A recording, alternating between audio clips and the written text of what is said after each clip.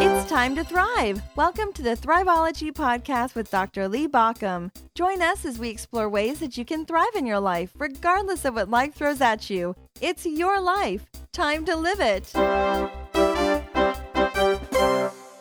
Hey, this is Lee Baucom, and this is the Thriveology Podcast, and right now we are in the middle of talking about parenting.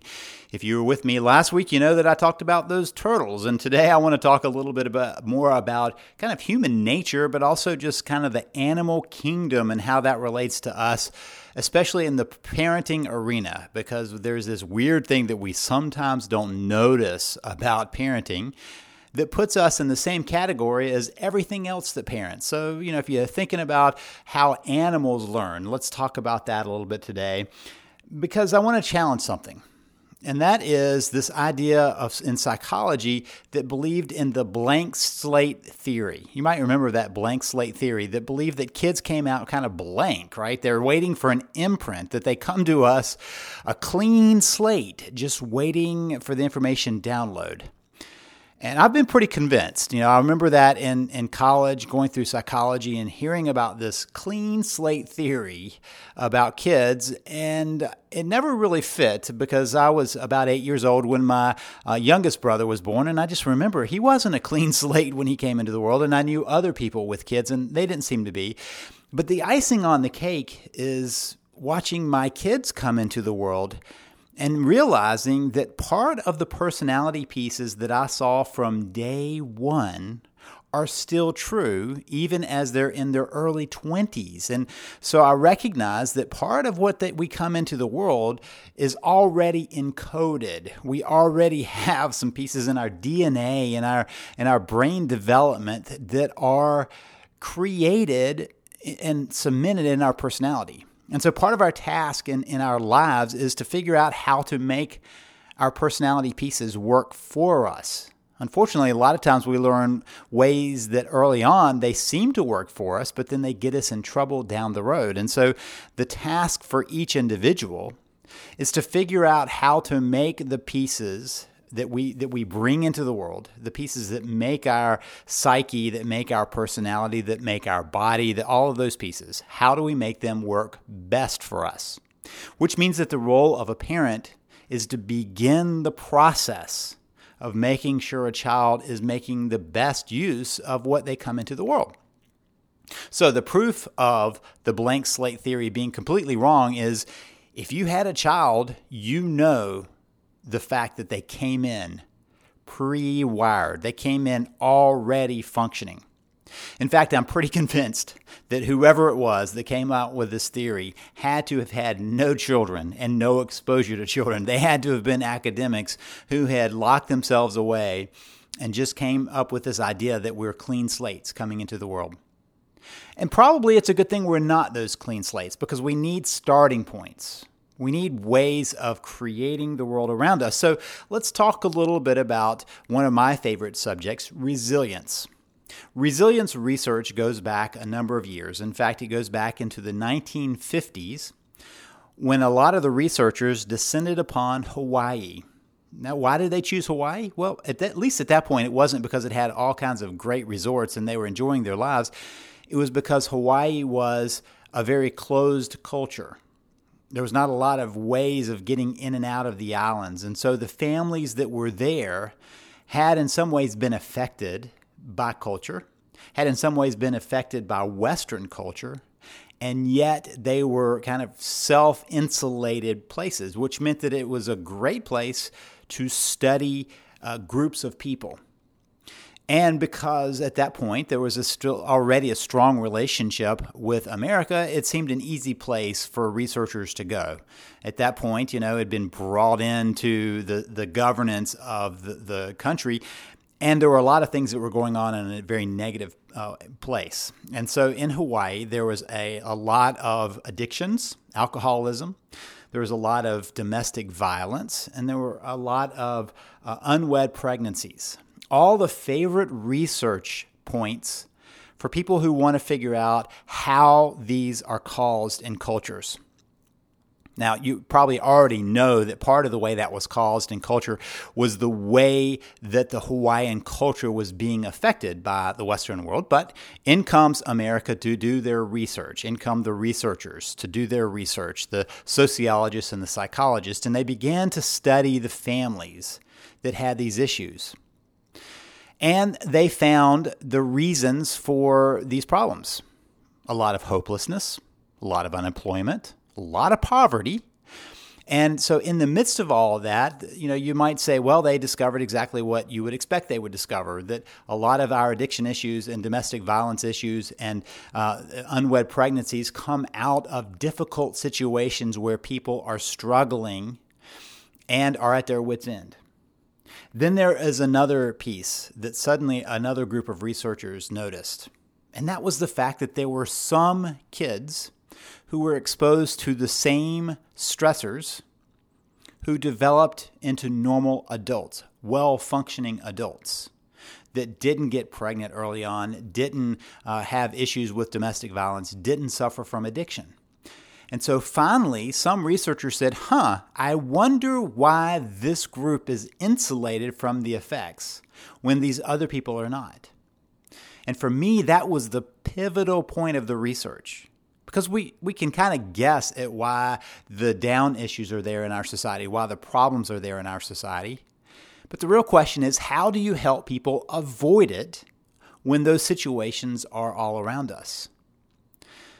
So part of what they found in the resilience is part of what began to be the core of how we build resilient people. And today I want to talk about one important factor in that. But before I do, I want you to think a little bit about your own parenting, the parenting of your kids, and how much you feel you have an influence with your kids. I don't know what age your child is. I'm assuming if you're listening to this, you either have children or grandchildren, or at least are thinking about kids and want to figure out the best way of parenting. So I'm making that assumption, and I want you to think about how much you feel like you have an influence in that child's life. As I've talked with people, I've noticed that a lot of parents feel like they have very little influence, especially as kids begin to hit that middle school and high school level. Parents realize that as kids get older, their peers play a bigger and bigger role.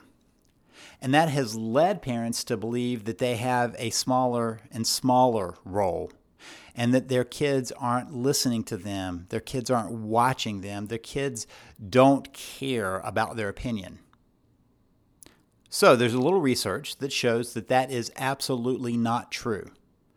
When kids are asked, even as teenagers, what the most influential and important person is in their life, the majority choose parent.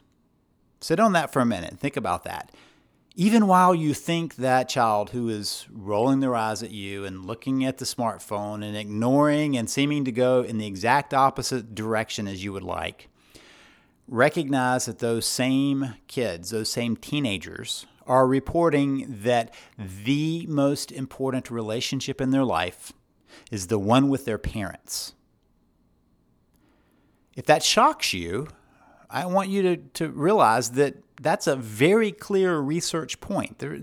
We're not trying to guess that. It's not a slight bit. It's a vast majority of kids reporting that.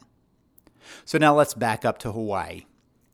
One of the core places that they realize of why a child might be more resilient, how they might get to adulthood, well-functioning adulthood in the midst of the same crises that seem to create problems for others. And they found that there was one essential piece. There were several, but one essential piece I want to talk about today, and that is that they had a significant relationship with an adult. Somewhere they had found an adult, a healthy adult, who created a healthy relationship with them. It might have been a parent, could have been a teacher, a mentor, a coach, someone in a religious profession, someone around them, child friend, a friend's parent, or someone, extended family, a grandparent, aunt, uncle, somebody out there gave them a healthy connection with an adult. That was one of the most important factors. In fact, one of the things I've discovered is I've interviewed many people who prove themselves resilient in getting themselves through difficult situations, and they told me about how they sought out an adult.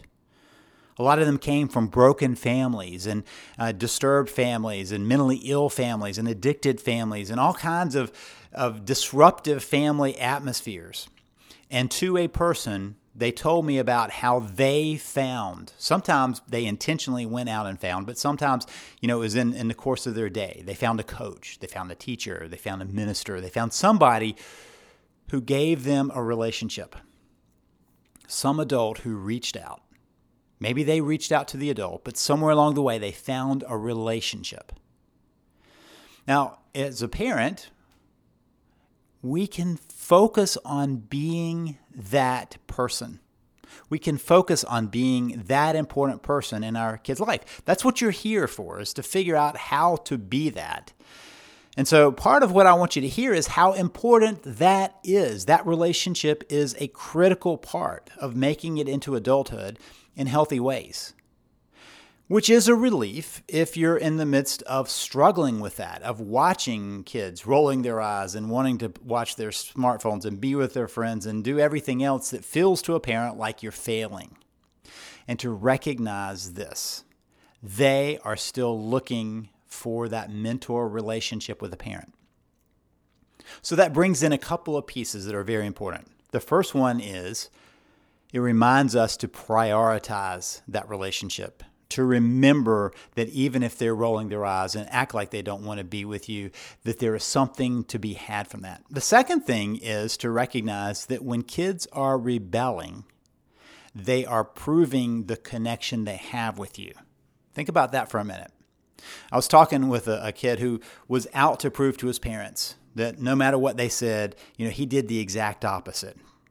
If they wanted him to tuck in a shirt, he untucked it. If they wanted him to wear sneakers, he wanted to wear, another kind of shoe. And it didn't matter what it was. He was going the exact opposite. If they wanted him to be with one friend, he would choose another friend. Everything was the exact opposite. And the parents had told me how exasperated they were, that they were always wrong and they obviously had no influence. And he told me the same thing. I never listened to my parents. I said, it's interesting you tell me that, because in reality, you're responding, you're reacting to your parents. Whatever they say, somehow you're pushing against it. Whenever you're rebelling, all you're demonstrating is the connection. When kids don't feel the need to rebel, then they have moved to a different place. But rebellion is about connection. So remember that the next time you're struggling and feeling like you're completely left out, that there is still a connection there. And then there's a third point that I want to make, and this is the big one. Our kids are watching us. That's how they learn.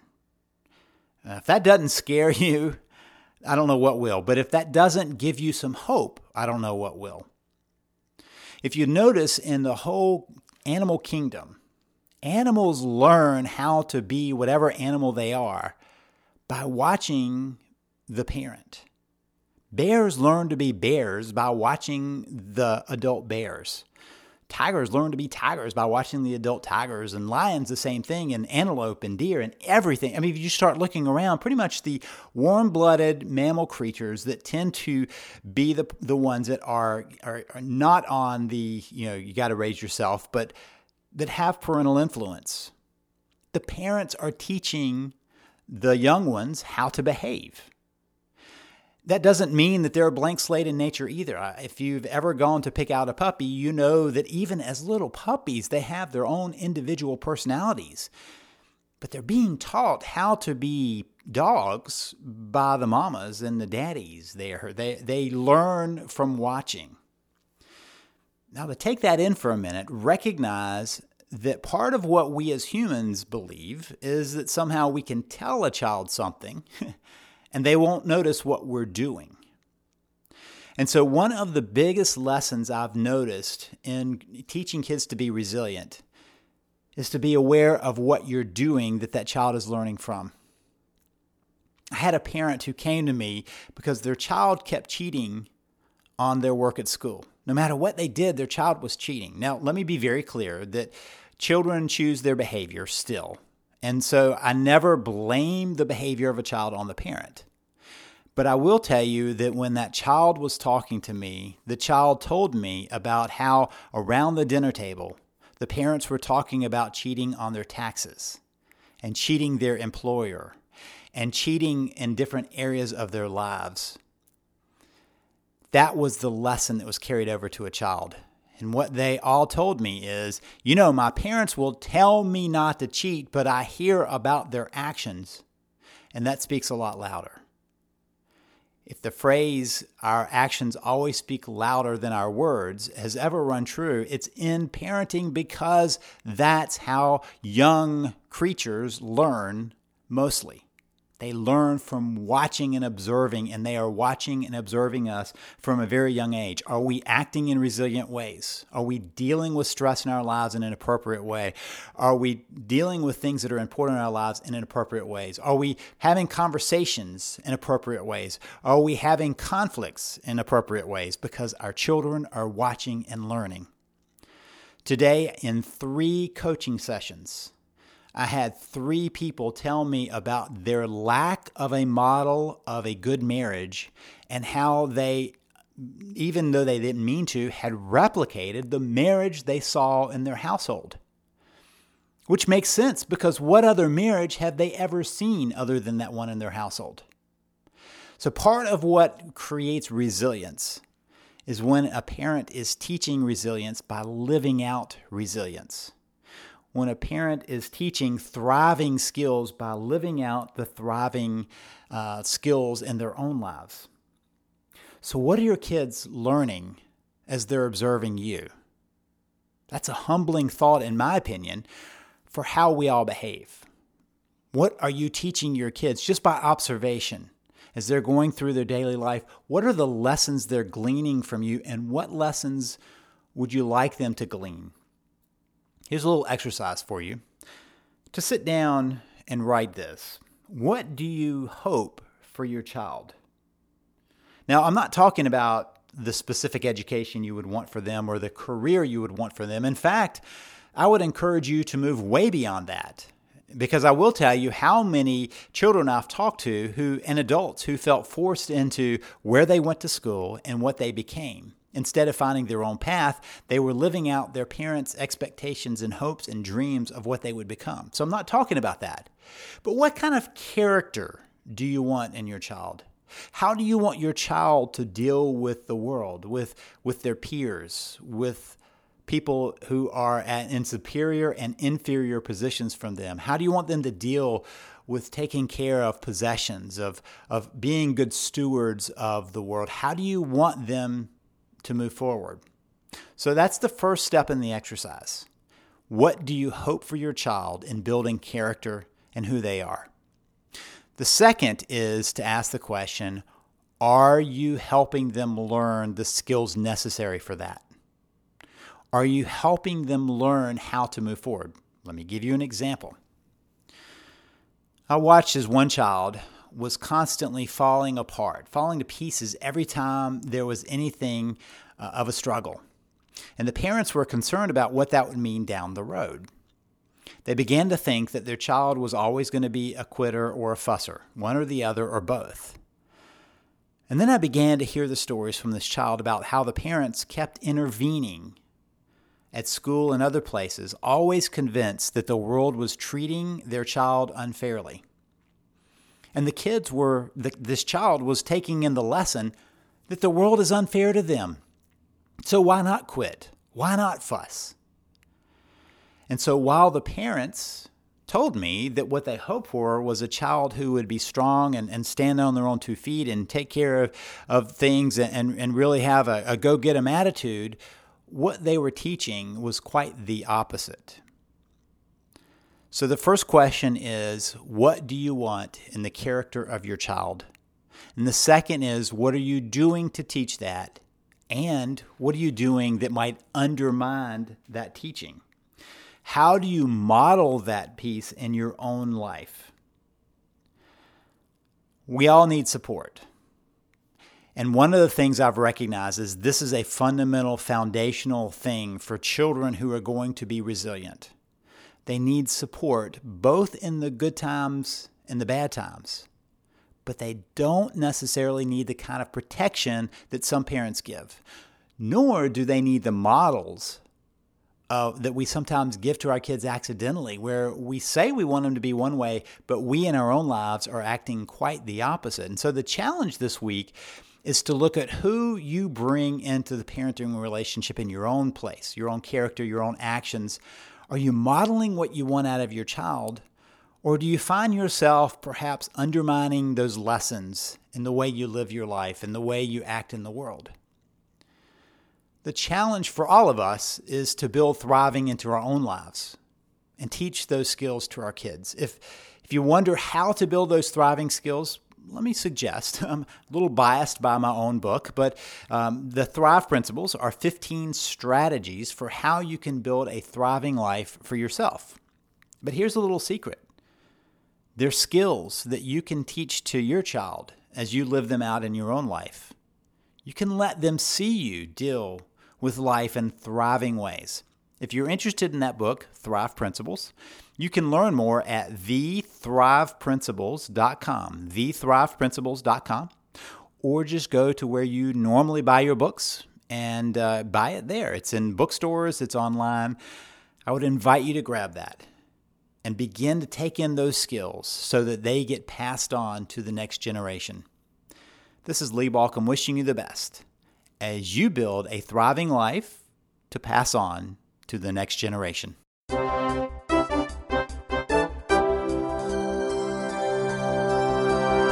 You've been listening to the Thriveology Podcast. Thank you for listening. If you want more information, visit us at thriveology.com or at thriveologymagazine.com. Remember that Thriveology is spelled Thriveology. It's your life. Time to live it.